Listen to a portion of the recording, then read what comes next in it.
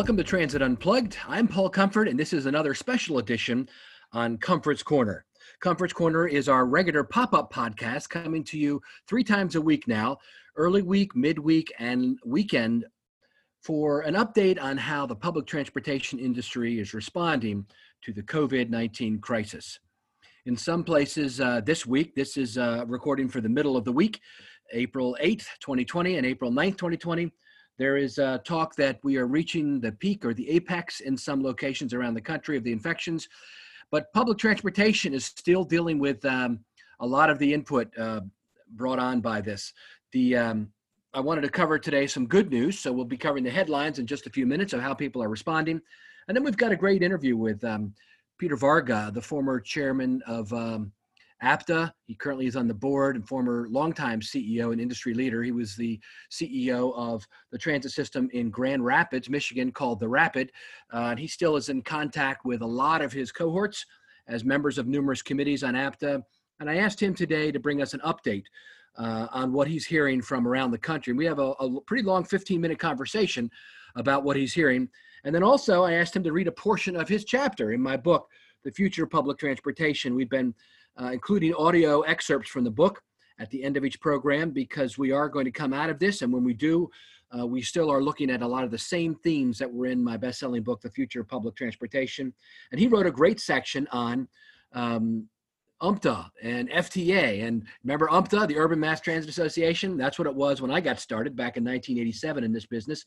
And how the funding and regulations from the federal government have changed over the years, and the role of the FTA has actually dramatically increased in the last couple of years, first starting with its safety oversight role after some incidents at WMATA, Washington Metro, where the FTA became very involved through congressional action eventually to require, management plans and SMS plans and statewide leaders of safety for each state.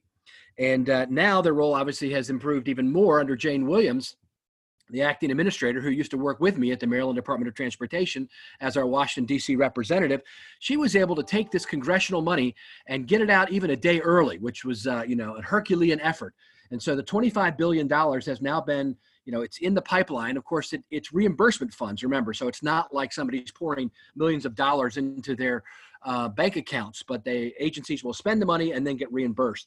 FTA has held 2 calls already this week, and I think another one may be scheduled for people to kind of ask questions. They've also updated their website with frequently asked questions. So if you have any questions about how you can spend the money, they're being very liberal, in my opinion, in the interpretation and broad, which is great for the transit industry, as long as it's related to the COVID-19 response.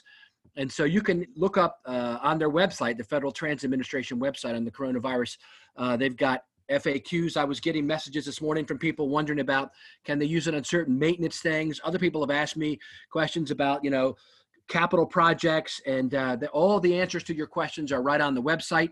And some people, though, are using this time to get ahead.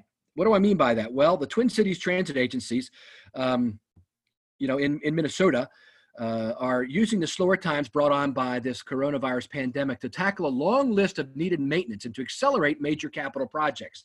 And I'm hearing this around the country. And so I wanted to highlight them because I think they're doing a tremendous job of using their time wisely. Besides keeping buses, trains, and platforms clean, Metro Transit is remodeling a North Suburban Transit station. The Minnesota Valley Transit Authority is bringing a deteriorating bus garage into a state of good repair. Southwest Transit is finishing a garage expansion and a facility improvement. Len Simic, who's CEO of Southwest Transit, said, "We are using this downtime productively." Southwest started work on the $6 million expansion last fall, but design changes, coupled with difficulty in procuring supplies, slowed the work on the 100,000 square foot addition. Now, with 70 of its 80 buses idled, the agency has advanced segments of the project and even enlisted drivers and staff members to help. And work on the building on County Road 62 could be done by June, and we'll have room for all of its buses and administrative offices. Simic said, "We're going to paint the building ourselves," noting the move to use in-house labor will save money and keep workers on the job. Drivers didn't want to be furloughed, he said, quote unquote. Tasks such as patching potholes and washing ramps to remove winter road salt normally are reserved for weekends. With park and rides nearly empty every day, crews have started washing them this last week. And with its crumbling foundation, the MVTA's Burnsville bus garage earned the lowest rating of any bus garage in the region, said Rich Crawford, a spokesman for the agency, Some of the building's concrete block walls have eroded over time, and so they're going to start working on restoring the building. They are the area's largest, Metro Transit is the area's largest public transportation provider, and they're also putting a lot of effort into cleaning and sanitizing the buses, trains, and platforms and card readers. As many as 40 public facilities employees are trying to catch up on a backlog of vandalized bus shelters, damaged signs, and lighting fixtures. Kerr said, like any homeowner with a honey-do list, we have a long list. The agency is also undertaking capital projects that include remodeling the 15-year-old Brooklyn Center transit station with new lighting, renovated public restrooms, a lounge for drivers. Outdoor upgrades will include new concrete and crosswalks, canopies at both ends of the plaza, an installation of bike racks. 3 weekends of light rail maintenance and work in the Orange Line, a bus rapid transit project connecting Minneapolis to Burnsville, will continue. And even with revenue down due to a big drop in ridership, capital projects will not be adversely affected. Kerr said capital projects come from a budget separated from operating expenses, and they're getting extra time. It's also allowing agencies to get caught up on required comprehensive and detailed reports that are due to the NTD, the National Transit Database. According to Maple Grove Transit's transit administrator, Mike Opatz, he said there are many federal transit duties we have to continue regardless of the current state of affairs. We're hopeful that the reopening of the economy will happen at some point and bus service will ramp up quite quickly. But if I get caught up with everything, there is always additional analysis of service and policies that can be done. And maybe get to some of the filling in the other cleaning over there that there just never seems to be time to get to. So I wanted to spend a little bit of time on that story because it comes out of the Star Tribune, a local newspaper there, because this is exactly the kind of thing that we should be doing. We should be making wise use of our times. And they're doing just that, and maybe that'll give you some ideas of what you can do. One of the other ways you can use your time wisely would be to attend my upcoming CEO Roundtable. What? That's right. I've got a big CEO Roundtable coming up next week on the Tuesday, the April 14th at 2 p.m. It's managing through COVID, and I've got 6 of great CEOs. Inez Evans, the CEO of Indigo, Scott Bogren, who is Executive Director of the Community Transportation Association of America, representing America's midsize and smaller systems. Wade Coombs is head of transit in Strathcona County in Canada. He'll be representing the Canadian point of view. Bill Carpenter from Rochester, New York, who has a great list of to-do things that he's been working on there. Julie Tim, my new friend from Richmond, who is CEO there. And then Kevin Quinn, my longtime friend, who is CEO of the Maryland Transit Administration, my old alma mater. All 6 of those will be on our live webinar where we're going to do a host, and I'm going to ask them how they've been, dealing with what's been happening lately with COVID-19, what their response is. It'll be a 90-minute show. You can join for free. Just go to trapezegroup.com and look for the opportunity to log in and register. You register. It doesn't cost to register, but it just puts you in queue to get the to be able to log in and watch and listen live. And that'll be next Tuesday, the 14th at 2 p.m. We're doing another show the next Tuesday at 2 p.m. and another show on the 28th at 2 p.m. All these will be talking about ways to how we're handling COVID and how we're getting through COVID-19 and what comes next. So make sure you sign up for those at trapezegroup.com. A couple other headlines before we head into our newsmaker interview. Drivers for COTA, the Central Ohio Transit Authority, are concerned about riders, some of them homeless, who ride the bus without a destination in the midst of the coronavirus outbreak. I've heard that from numerous transit systems. Some folks have put up signs in front of the bus stops that say, are you a person that needs to go to an essential service? If not, what are you doing here? Other folks I've heard have even asked their local police officers to be there as well, to talk to people about why they're on the vehicle. So if you have an interesting way you're addressing that, let me know. Connect with me on Twitter at ComfortPaul or on LinkedIn. Or you can just email me at paul.comfort@trapezegroup.com and let me know how your transit system is handling it. Some cities are also adding more buses on the major routes.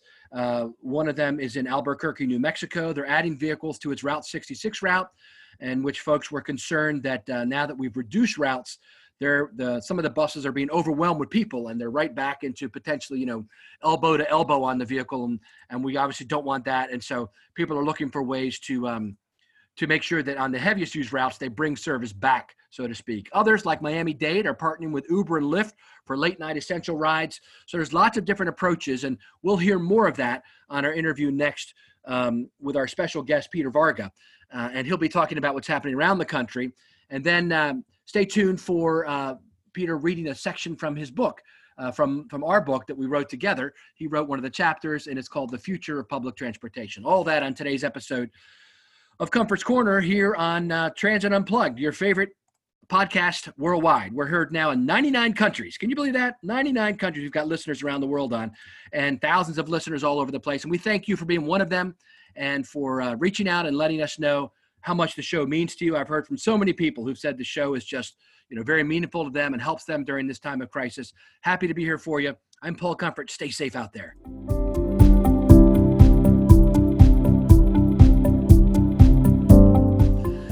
All right, I'm with Peter Varga, who is our headline newsmaker today. Peter was a longtime general manager, CEO of the Rapid, the transit system in Grand Rapids, Michigan. And he has also been a longtime member of APTA and is the former chair of APTA. Peter, thanks so much for being with us. Yes, thank you. And where are we talking you to from today? Well, I am in Michigan in my study. There you go. And Peter, you're doing you're basically doing consulting now, right? After your retirement.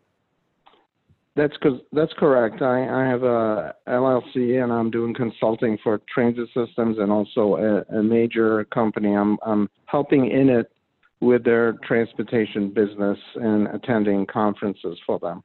Very good. So I know that you and I have been in touch. You and I have become good friends over the last couple of years since you were a guest on my regular podcast, Transit Unplugged. And I've been talking to you off and on about what you're hearing in the industry as transit systems are reacting and responding and coming up with new plans, as a result of the impact of this COVID-19 crisis. So tell us what you're hearing, because you've been in touch with a lot of transit systems around the country, as have I, but I think you've been in touch with different ones, so you've got a good perspective. That's right. So my information comes mostly because I'm a member of so many APTA committees, not only the Legislative Committee or the Sustainability Steering Committee, but I'm still a member of the Small Operations Committee because I was chair many years ago, and the Midsize Operations Committee and the Bus Operations Committee. I've maintained these connections, and so I've been able to attend the meetings, and I'm hearing a lot of things at those meetings. And so one of the things that's coming up is a lot of transit union concerns, issues stemming from drivers and transit unions that want safety. They're asking for things like hazard pay or getting barriers protecting them. In many systems, bus operators are requesting or demanding face masks. The other issue out there is whether systems mandating drivers wearing the face masks. For example, at PSTA, they're enforcing this.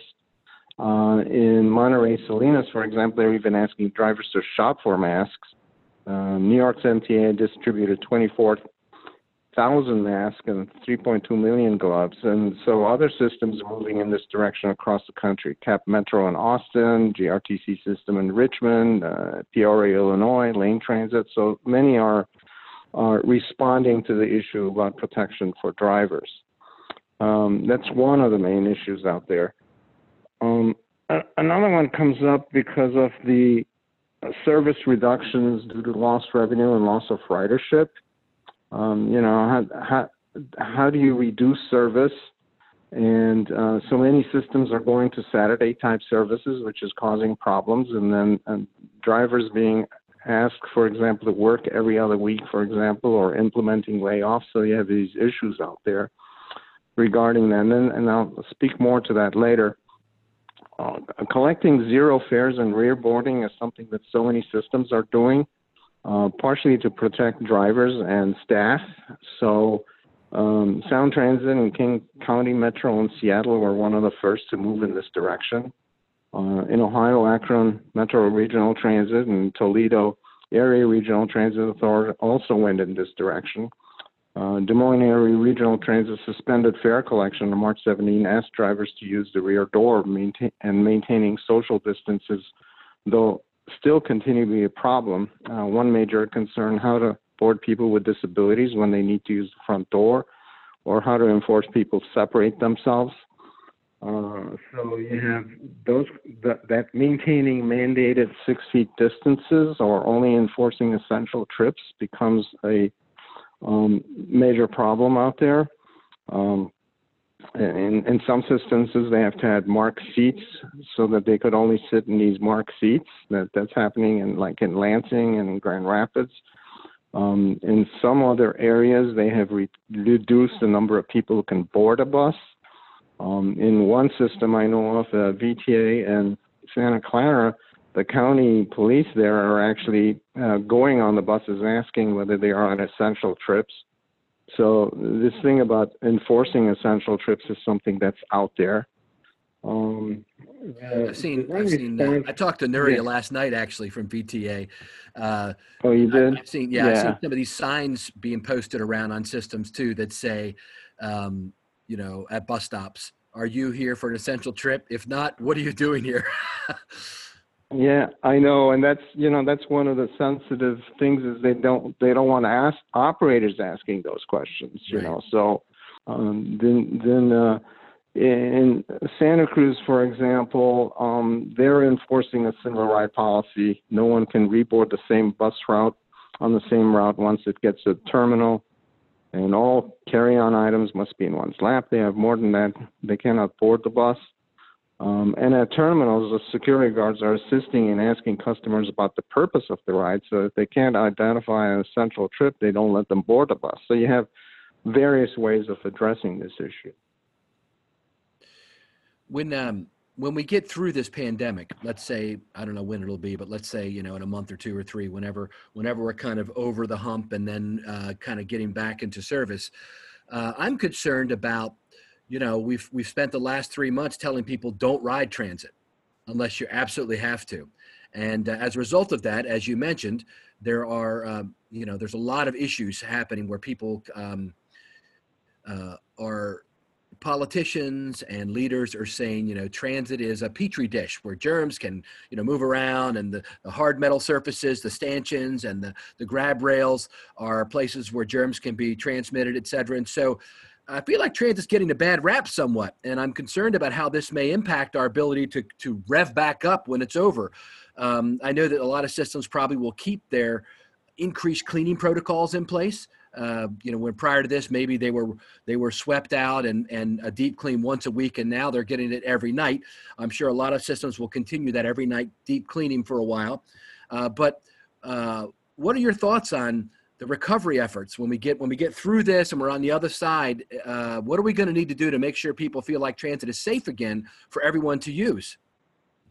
Well, one thing I do believe, though, is once the services are resuming back to normal, instead of this limited service, that the people who rode before will be back on the buses. I think the ridership will come back up to that level at least. The issue is beyond that. How do you go beyond that and start increasing ridership and focusing on the things that transit systems were doing to build ridership? And there are many systems that were doing it, but many were already facing issues. So I do think once you get out of this COVID-19 world, it'll go back to where it was before. What are the issues that still be out there, though, is some of this with the safety issues, especially with drivers. Drivers will want to have more protection. Some of the other issues are there are systems that are providing hazard pay or incentive pay for drivers, and those drivers will want to continue to be paid that after this is all over. So I don't think it's going to be the ridership issue. It's going to be all these other ancillary issues that came up during the process. I recently wrote an article for Metro Magazine, which will appear in their May issue, and it's the 5 long-term implications of coronavirus on public transportation. And today on my LinkedIn profile, I posted kind of a preview of the first one, which is what I'm calling the death of the fare box. I think, as you mentioned, a lot of systems are requiring rear door boarding of the buses now, so they don't, interact with the driver at the front door. They're not putting cash in the fare box per se. And I know that some systems were pushing, like KCATA, to go to free fares anyway, and they've already done that here. And I think some of them may try to stay there. I think people are going to come back using more of the validators, more of the e-faring, more of kind of new technology ways, even the wearables. Any thoughts on that from your perspective, as a long-term industry leader? Yeah, I think you're right. I think this issue about free fares or how you pay for fares is going to be there. Some systems had already permanently moving in that direction. I know Olympia, Washington, and KCTA were doing that. The transition away from a traditional fare box is occurring in many systems. It's just they haven't gotten. The problem is cash. Cash Right. is still going to be out there. But I would suspect that the majority of passengers will have a way either with getting wave cards, special transit cards, or using their phones. They'll be able to pay in a different way than before, which means the contact with the driver is going to be minimal. And some of these things can occur at the rear door. That's right. I mean, you can have a validator. so you don't have to. Yeah, a validator could be especially on the larger systems where you don't have to have a contact because the bus is so much bigger. It's either an articulated bus or whatever. So I think you will see an adjustment in the issue about fares and fare management and free fares though has its own ancillary problems that I've been observing through many systems. It's just that the homeless are riding it because it's free, and so I haven't seen really any good responses to how to deal with the homeless population, which really they're using the system to not do essential trips, but to survive. So I think that'll continue to be a problem out there, and I haven't heard that much conversation about how to deal with the homeless. Yeah, interesting. And I think moving away from a fare box to other types of fare payment for those who will keep their fares will lead to them now being able to do all-door boarding on the buses on a regular basis. And that, of course, will speed up transit in the central business districts of cities where they've had people queued up, at the front door waiting to get on board. And now if they're able to enter both doors, entering and exiting both doors, I think that'll help improve the overall average system miles per hour, which of course will make the service more attractive, right? Because the faster, the more efficient we can make vehicles, the more people want to ride them. So that's one of the positive things coming out of this. Do you agree? I think so. Yeah. I think so. Reducing dwell time and maintaining service better because of it is going to be a key improvement that comes out of using these mechanisms. Yep, very good. Anything else you want to mention before we wrap up our interview today, our Newsmaker interview, Peter? Yeah, one thing that I'm wondering about is that because of the CARES Act that was passed, the Coronavirus Aid, Relief, and Economic Security Act, transit systems are getting 3 times their normal formula money as an expanded dollars that they can use in different ways. And I haven't heard much of what systems are doing with that and what will be the implications of having additional funds that deal with loss of fare box revenue or being able to keep continuing service while you're paying people or all the flexible components of that act. And I've hardly heard anything from transit industries about how they're going to use that act to come out of this time and recover, actually. Interesting. Yeah. So I've talked to the day after the funds were released late last week, on Monday of this week, I called 5 CEOs of transit systems to ask them exactly that, to say, is this enough money and how long will it last? And without identifying who they were, even since then, I've talked to a number of other CEOs of companies and agencies. And what I'm hearing generally is that, it is about 280% of their annual FY 2020 allocation. And the FTA had 2 phone calls this week already. We're talking on Wednesday. They already had 2 webinars where they answer questions, and they basically gave a very broad definition of how these funds can be used. Exactly. Preparing for, dealing with, and then recovering from COVID. And they're allowing people to take as long as they need to spend it. There's no local match, and it can be used for capital or operating expenses.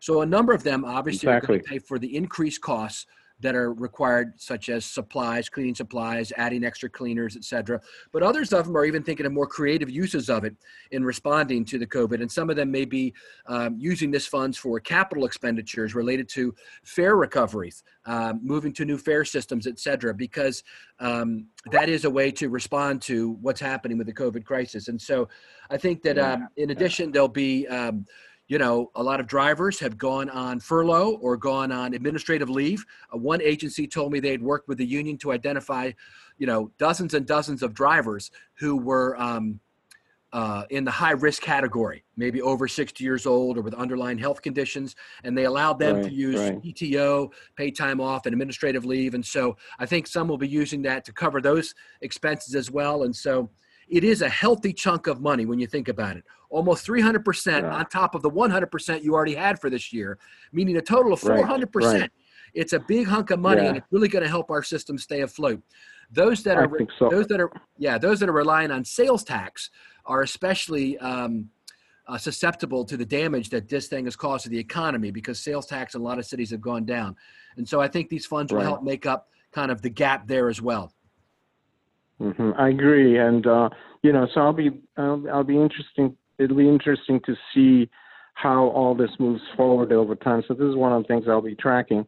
The other thing I did want to say here is that the FTA, Federal Transit Administration, has really stood up rapidly under the situation. Yes. And those webinars and their desire to actually help transit systems is at a very high level. And I have been contacted by people inside the FTA to tell me, guide me to what's going on, because they knew I wasn't working for a transit system, but knew I was interested in this. So I would commend them during this time for actually moving very quickly to help transit systems.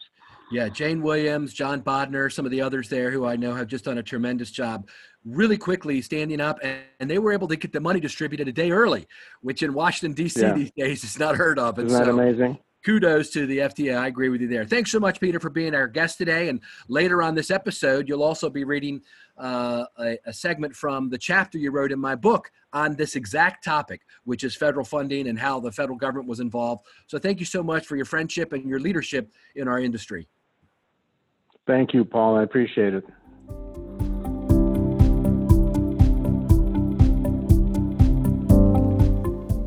Beyond the Urban Mass Transportation Act.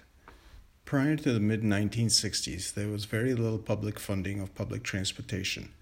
This was certainly true of federal support for transit. With much lower ridership than existed at the end of World War II and mounting debts, transit systems were losing revenue and going out of business as private businesses. Many of these were reorganized as public entities. One example I'm familiar with is in Grand Rapids, Michigan, where until last year I was the CEO of the Rapid for 21 years. The privately operated public transit system was initially taken over by the city of Grand Rapids and eventually evolved into a regional public transit system as the Grand Rapids Area Transit Authority, GRATA. Finally, during my tenure there, 6 cities created the Interurban Transit Partnership, better known as the Rapid. The new authority was financially more stable and had increased operating funds as it was subsidized with local property tax and state gas taxes. Federal funds were needed to recapitalize a system in Grand Rapids, much as it had been necessary in other cities following the dissolution of the private transit operators. Today, the focus of the federal program is still on the capital side, but the program has evolved to support operational expenses in some circumstances, as well as safety oversight, planning, and research. Major federal involvement in public transportation dates to the Urban Mass Transportation Act of 1964. In 1962, President Kennedy proposed capital assistance for mass transportation projects. Kennedy sent a major transportation message to Congress that called for the establishment of a program of federal capital assistance for mass transportation. Said President Kennedy, "To conserve and enhance values in existing urban areas is essential, but at least as important are steps to promote economic efficiency and livability in areas of future development. Our national welfare, therefore, requires the provision of good urban transportation with the properly balanced use of private vehicles and modern mass transport to help shape as well as serve urban growth." But President Kennedy did not live to see a bill funding his proposal into law. It was signed into law by President Lyndon Johnson on July 9, 1964. We are a nation of travelers. You cannot write our history without devoting many chapters to the Pony Express, the stagecoach, the railroad, the automobile, the airplane. Yet until 1964, the federal government did little or nothing to help the urban commuter, said President Lyndon B. Johnson in his remarks at the signing of the Urban Mass Transportation Act. The Act created the Urban Mass Transportation Administration, UMTA. The agency was charged with providing federal assistance for mass transit projects, including an initial $375 million in capital assistance over 3 years as mandated by the Act. In 1991, the agency was renamed the Federal Transit Administration, FTA.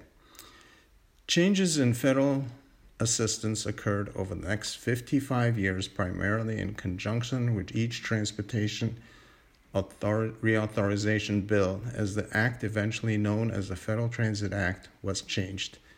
The creation of AMTA and later the FTA stimulated a resurgence of transit investments in the United States.